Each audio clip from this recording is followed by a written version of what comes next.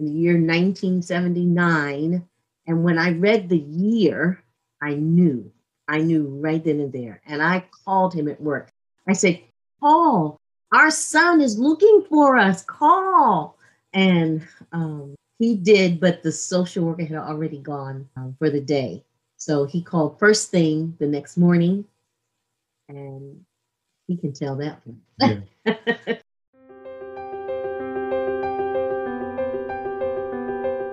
Thanks for tuning into Upward Way Podcast. If you're looking to be spiritually blessed, moved, and inspired, there is no doubt you are in the right place. On our show, guests recount their encounter with Christ and how their lives have been transformed through the grace and love of God. And now, please welcome our host. Hello and welcome to Upward Way. I am your host, Marlon Walters. Today, I bring you part 2 of our interview with Vernon and Debbie Newman. Vernon and Debbie are co-founders of Nova Savior Today Ministries. In our last episode, Debbie was sharing with us the moment they received a letter from the social worker indicating that their son was reaching out to them. He was looking for them. Today, we will continue as Vernon will give his side of the story. So I was at work and I called the number that was in the letter, and a woman picked up on the other end.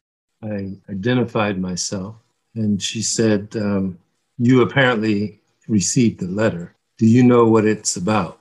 And I said, yes, it's about my son. And she mentioned that he had been looking for us. And as I was talking, emotions are building up in me to the point of overflowing. And I quickly said to her, my wife is at home. Because she asked you, where was I? She didn't know that we were married. So she asked me, where's Debbie? And I said, she's at home. We're married. And so she felt that Corey would be happy to know that his parents were together. But I was being overcome with emotions at that point. So I quickly said to her, Debbie, I'm sure would love to talk to you. She's at home, and please give her a call. So I hung up and ran to the nearest private place that I could find, which was a bathroom stall. As I closed the door, I just let the emotions come out, and I just wept and wept and wept. And what I felt at that point was more of that weight of guilt that I had been carrying, lifting off of me. It was almost like God was slowly throughout the years, as he was helping us grow, chisel away at that guilt. When the social worker called the house and I answered the phone, which I answered very slowly, she asked me if I knew why she was calling. And I told her I had been waiting 29 years for this phone call. So I said, yes, you're calling about my son. And she asked me how I felt about it. And this was something that has been a part of my entire life, was waiting to know about our son. So yeah, she sent a letter that he had written a year earlier in hopes that if they found one of us, that they could give the letter to us. So she overnighted that letter that he had written. And that's when we found out all about him, that he was married.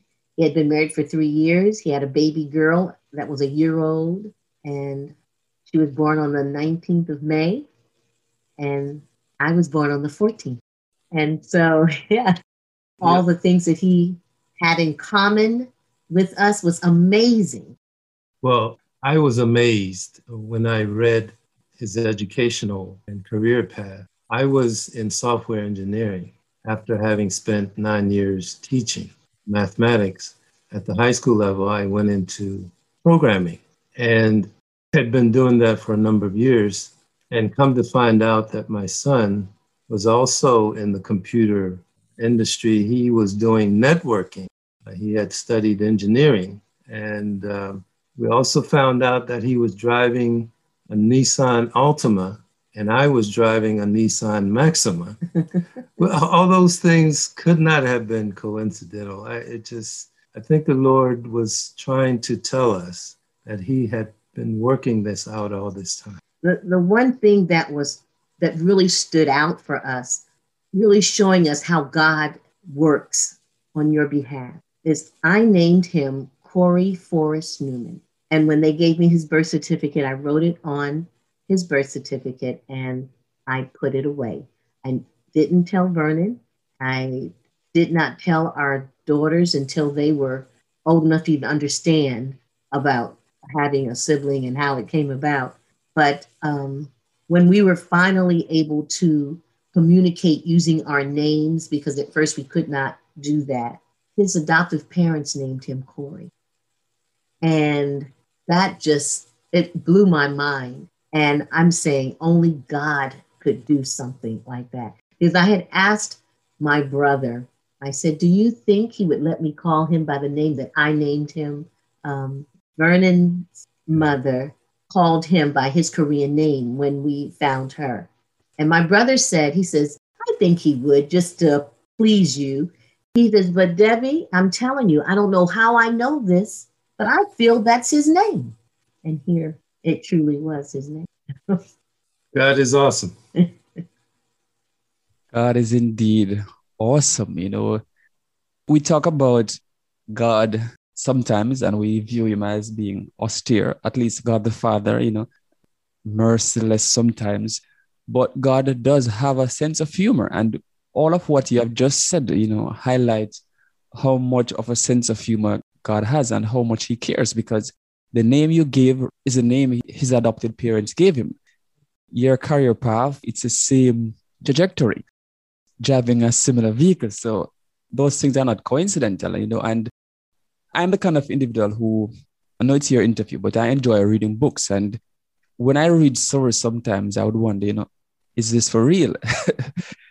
If I were to read your story only, I would say, you know, is this for real? But hearing it, as we say, from the horse's mouth, then there is no doubt. And speaking about doubt, there are many individuals, they struggle to trust not only God, but they struggle to trust his plans for their lives. And so I'd want you at this moment just to, you know, share with us, why do you think so many persons find it difficult to trust God's plan for their lives? And also an advice to individuals who are struggling with trusting God at this particular moment. I think the simple answer is that they don't know God. It may be a simple answer, but I think that gets to the core of why we have so much difficulty relating to God as we ought, because we don't really know him. If we don't know him, we can't love him. If we don't love him, then we can't trust him. In my case, of course, you know, the early childhood, formative years growing up without a father in South Korea, and even though, you know, the teenage years and upward, I had a father, it did not correct my view of fatherhood. And so that affected how I was a father and also affected how I related to God as my father. So, you know, I found myself much of my life saying to God, I want to know you. Much as Moses, I guess, said, show me who you are. Show me your glory. Show me your way.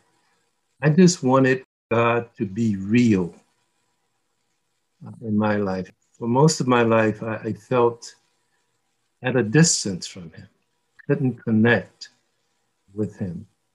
And so since I could not trust him fully, to get to your question. I think that's what our ministry tries to correct, to show folks, even through the darkest of time, God is there working things out. But it may not happen overnight. For us, it took 29 years in the case of our son that we gave up for adoption. And in my case, my personal case, I was separated from my mother for 40 years. So when God worked it all out, that's when it dawned in my mind, God has always been there. Even when I didn't sense him, even when I could not feel that he cared, he was there orchestrating things behind the scenes. When I came to that realization, that light bulb, that spiritual light bulb went off in my head, realizing that all those years that I was struggling to know God, he was trying to get me to know him by his patience, by his love and forbearance, finally working things out, bringing me together with my mother, adopted mother, my birth mother rather, and then with our son 8 years later. And that gave birth to our ministry that we talked about earlier. I think too, what prohibits people from trusting God is they themselves have such guilt like we had. They feel, first of all, that God can't forgive them or that God does not. And because they have that in front of them, it blinds them from seeing that God is really there and he loves them. And like I said before with me, in choosing, I had to choose to say, okay, God, I'm going to let you have this. You have to give me peace. I think that's what our ministry does. It releases people and lets them realize that God will forgive me, or he has forgiven me. I now need to forgive myself. I can't tell you how many people have come to us, sometimes with stories almost similar, and sometimes with not the same story, but having the guilt that God can't forgive them. And after hearing our story, walking away with a peace saying, I know that God has forgiven me. There's so much guilt in our lives. It puts blinders on us, and we can't see or feel God's love and God's forgiveness. So true. Pressed down by guilt and all the circumstances we are unable to see. And so I gather your advice would be, just put your all, lay it all before the Lord, and everything will be perfectly fine. Thank you for saying that. I want to get back to the reunion fully now. When I listen to Vernon speaking, 40 years, when I reflect on the life of Moses, his life was split into 3/3, and it was, 3 40-year periods. So I imagine you have some of the patience of Moses. I don't know which one you want to speak about first, whether it's the reunion with your mom or the reunion with your son. So if you could just share how everything just fell in place for you. So for me, as I said earlier, I fully integrated into my family and I identified with them. And although I never forgot about my mother, this was my family. This was my country. This is where I belong. And around 1997 or so, I began to feel a deep need of reconnecting with my birthplace, finding my mother, especially after, hearing about God's agape love. I needed to share that with her. And so I began my search around that time, and there was a young fella who was about 3 years older than me, who grew up in the same situation, the same village in South Korea as I. He had been missing from my village, as I recall, for a number of months. And one day while I was in class, there was a knock on the window, and there he was. And so I raised the window, and he said, "Do you want to go to America?" And there was no question. I just said, "Of course." And I closed the window, stood up, raised my hand to catch the attention of my teacher. And he said, "Yunbong, what do you want?" And I said, "Teacher, I'm going to America." And surprisingly, he let me walk out of the classroom with that. And in a few hours, I found myself with my friend at the Seoul Adventist Hospital. Seoul, of course, is the capital of South Korea. And my friend told them the story that I had been abandoned and didn't have any home. So they took me in as an orphan. And apparently he had already been admitted into the orphanage and he was being processed for adoption. And so after 5 months, I too was adopted, and he and I and a pair of twins and another girl boarded the airplane together on July the 1st, I believe, and flew over. But before that, my mother came to the orphanage a couple of times. And the second time was the day before we boarded the plane. And she gave me a picture of herself and myself. She and I were on the picture. And on the back, she had written her name and address. And she gave it to me and she said, "Please don't forget me, stay in touch." And she cried, and I remember holding her. And then I put that picture in my pocket of my overalls. But the next day, they give us new clothes. So I took the overall off, and of course, never thought about the picture until, days later. I'm already in America now. I'm thinking I'll never be able to connect with her because I don't have any way to do it. So after getting here and going to college and starting a career and getting married and starting to raise a family, and then a number of years later, I just felt this sense that I needed to go back and reconnect. And I found my friend living in Nashville, Tennessee. And he and I talked for a couple of hours over the phone. And I told him what I was planning to do is to go back and try to search for my mother. And he said, "Your mother is dead." My mother, he said, told me a few years ago that your mother had died. Of course, I was depressed, but the Spirit of God told me to press on. And so I did. I went over there and searched, but I couldn't find anything that was recognizable. I couldn't find my village. But I had connected with a Korean woman on the internet before going, and she met me on the last day that I was there on that first trip. And she said that she would help me to, locate my village after my return. And, perhaps find out where my mother was buried and so forth. But to make a long story short, the next year, I got an email from her saying, "I think I'm getting close to finding your village." And then the next set of emails was, and I couldn't get over it. I mean, I just looked at it because it didn't register. The subject title said, "Alive, Mother," with several exclamation points. And it didn't make any sense because I'm thinking my mother is dead.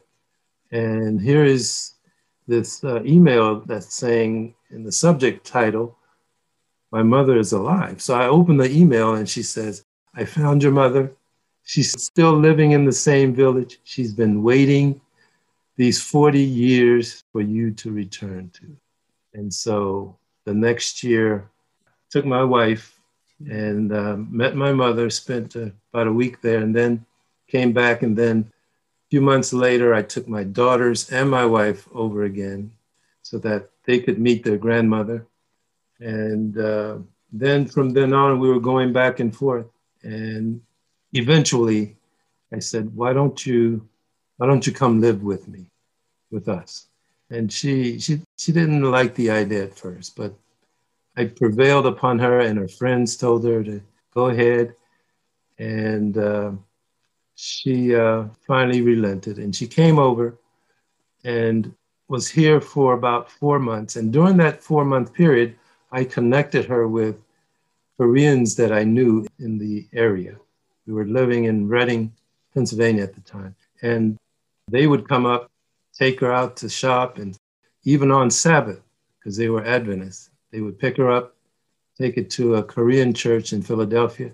And that went on for 4 months, but come to find out, she was not acclimating to the new culture, new food, new language, new everything. And she was in her, close to her 80s, I guess. So she wanted to go back, and she went back. But before she went back, I made her promise that she would continue going to church. In 2006, I had planned to go back and see how she was doing. And I thought in my mind, it would be wonderful to be able to see her being baptized while I was over there, because I had connected her with an Adventist church there, not far from her village. And the pastor was, sending deacons and elders over every Sabbath to pick her up. And come to find out that one Sabbath, when I couldn't find her at home, she was at church being baptized. And, that was just amazing to understand that God had worked this aspect of the story out as well and brought her into the faith. And she was an Adventist until the day she died in 2018. She was almost 93 when she passed away. Nice long life. And so I praise the Lord for all of that. Yes, of course. The day that Corey decided to come visit us for the first time, my wife had a previous engagement. She was supposed to speak at a women's retreat. And the topic, I believe, that the Lord gave her was the love of God or something. Yeah.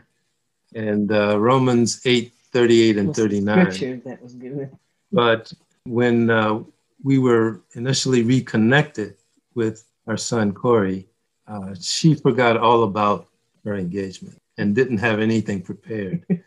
And then she finally realized a couple of days, to go, before Sabbath, and she had to speak. I don't have anything prepared. And the Lord impressed on her. I was praying, I'm saying, Lord, I have to speak now, and I have nothing. And he reminded me of the scripture that was given. And he said, tell the Corey story. So God had that already worked out. He already knew what I was going to talk about, because the thing with Corey. But I was there preaching. I called Corey to let him know that I would not be there when he got there, that his father would be there. He could spend the time with him, that I had to speak. But his sisters were taking me. It's an hour drive. And as soon as I finished speaking, I would be right back. And so he got to spend the time. Yeah. So Corey came with his family, his wife and daughter. She was 1 year old at the time. And when he drove up in my driveway, I ran to the car, and he got out slowly, and he reached out to shake my hand, but I just ignored that hand, and I just embraced him and said to him, my son, my son, my son. And tears welled up in me at that time. Again, realizing that God had orchestrated even this, bringing our son back to us. And it was just another just unbelievably awesome experience, knowing that God not only cares, but he loves, and he wants families together. Ultimately, he wants everyone in his family, of course. Mm-hmm. But even in our earthly families, he doesn't like to see families broken up for any reason. But with sin, of course, there are extenuating circumstances that cause these fractures. But when I finally got there, and I was surprised at myself, because I thought I was going to just break down and cry. But when I saw him and I just looked at him, it was almost in my eyes, I saw that little baby again. And I just walked up to him And I touched his eyes, I touched his nose, I touched his ears, I touched his mouth, and I touched his arms and his hand. And then he just took his hands and he put it on my face. And he said, Mom, I'm all here. I'm all here. And I just held him. I just held him. And it was like I didn't want to let him go. And afterwards, we all sat down and we talked. And he and his sisters, we were just so amazed at how much their thought process was the same. They were finishing each other's sentences. And they started running around the house like they were little children catching up on lost time. It was just so amazing. We found out more things that were so similar to us, the things that he liked to do. I was an interior decorator at that time, retired now, but he loved design. He was into designing certain things, and sports, love sports. Well, Ray and I are not real big sports fans, but our daughters are. And so they were all into that. I mean, it's just so many things. It was just, I couldn't get over. It felt like he had always been there because there was nothing that was odd. It felt like it was supposed to be. And even Corey said, it feels like I've been here. You know, it feels like I've always been here.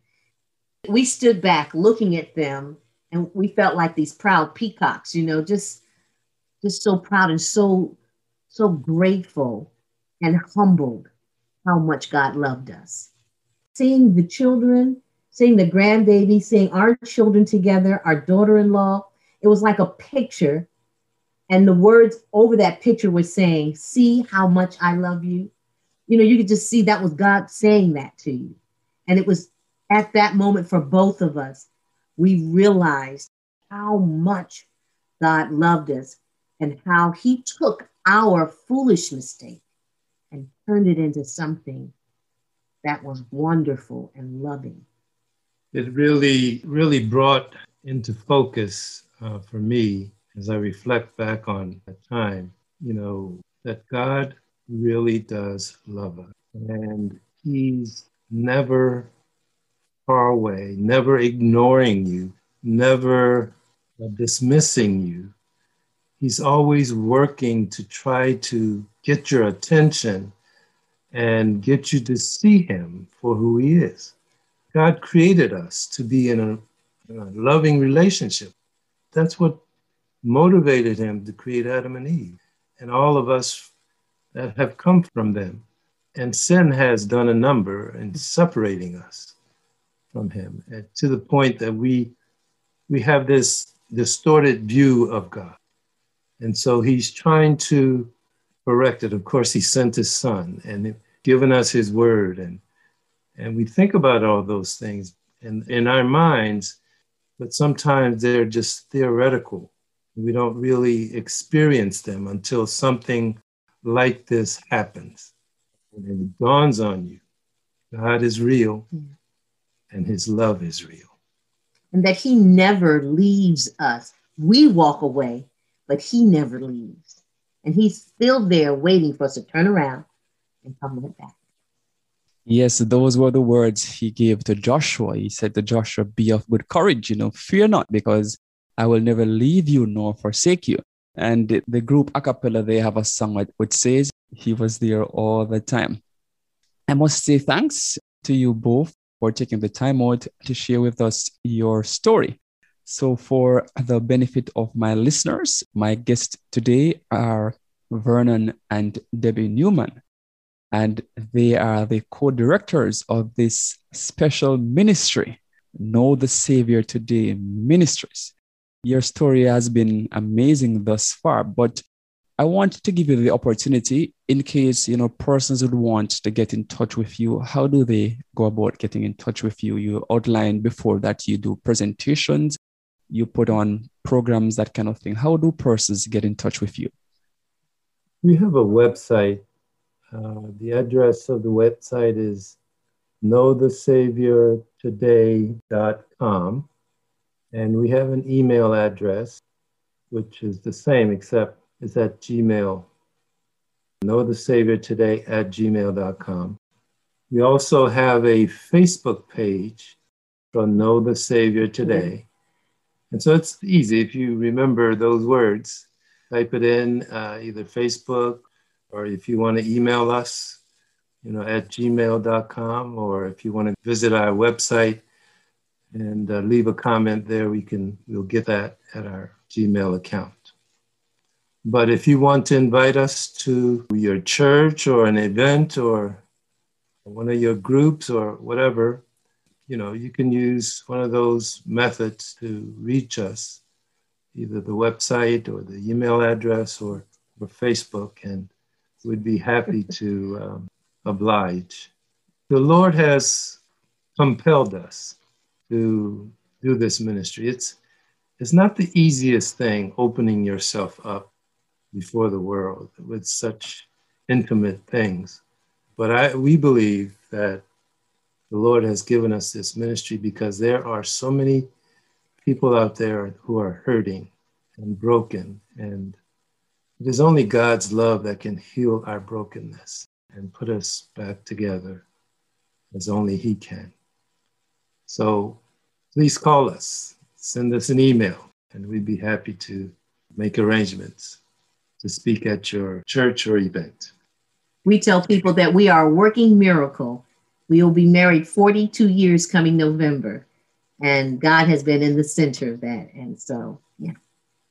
Amen. Once more, it is Know the Savior Today Ministries. And in case you're doubting when they say you can contact them via email or go on their website, I can vouch. I sent a message and in no time I got a response. So I can vouch. And one of the things that I notice when I look at their mission statement, this lovely verse from St. John chapter 17, verse 3, this is life eternal, that they might know thee, the only true God, and the Jesus Christ whom thou hast sent. So their mission is for persons to get to know the Lord. Now, just before you go, Brother Vernon and Sister Debbie, do you have any parting words to share with our listeners? There's a statement from Sister White. I think it's taken from Testimonies, Volume 9. And she says that, we're approaching the time of the end. There's going to be trouble all over the world. And certainly we are in a time where, with this pandemic and other things that the pandemic has overshadowed, things that are going on that indicates that, we are near the time of the end. And she says that it becomes us, therefore, to know God. And she ends it by saying, there is no time for delay. And so our ministry's name embraces that and calls folks to know the Savior today. There's a sense of urgency in the name because there's an exclamation point after the word today, because there is no time for delay. Today, if you hear His voice, harden not your heart. You've been in tune to Upward Way. Do join us again next week when we'll have another interesting guest sharing his or her story of faith. You can subscribe to weekly episodes on Apple, Spotify, and Listen Notes, or go to the App Store and download the AWR app. Until then, I am Marlon Walters saying goodbye. May God bless you. You've been listening to the Upward Way podcast, the #1 audio production show for people who want encouragement and reassurance in a muddled world.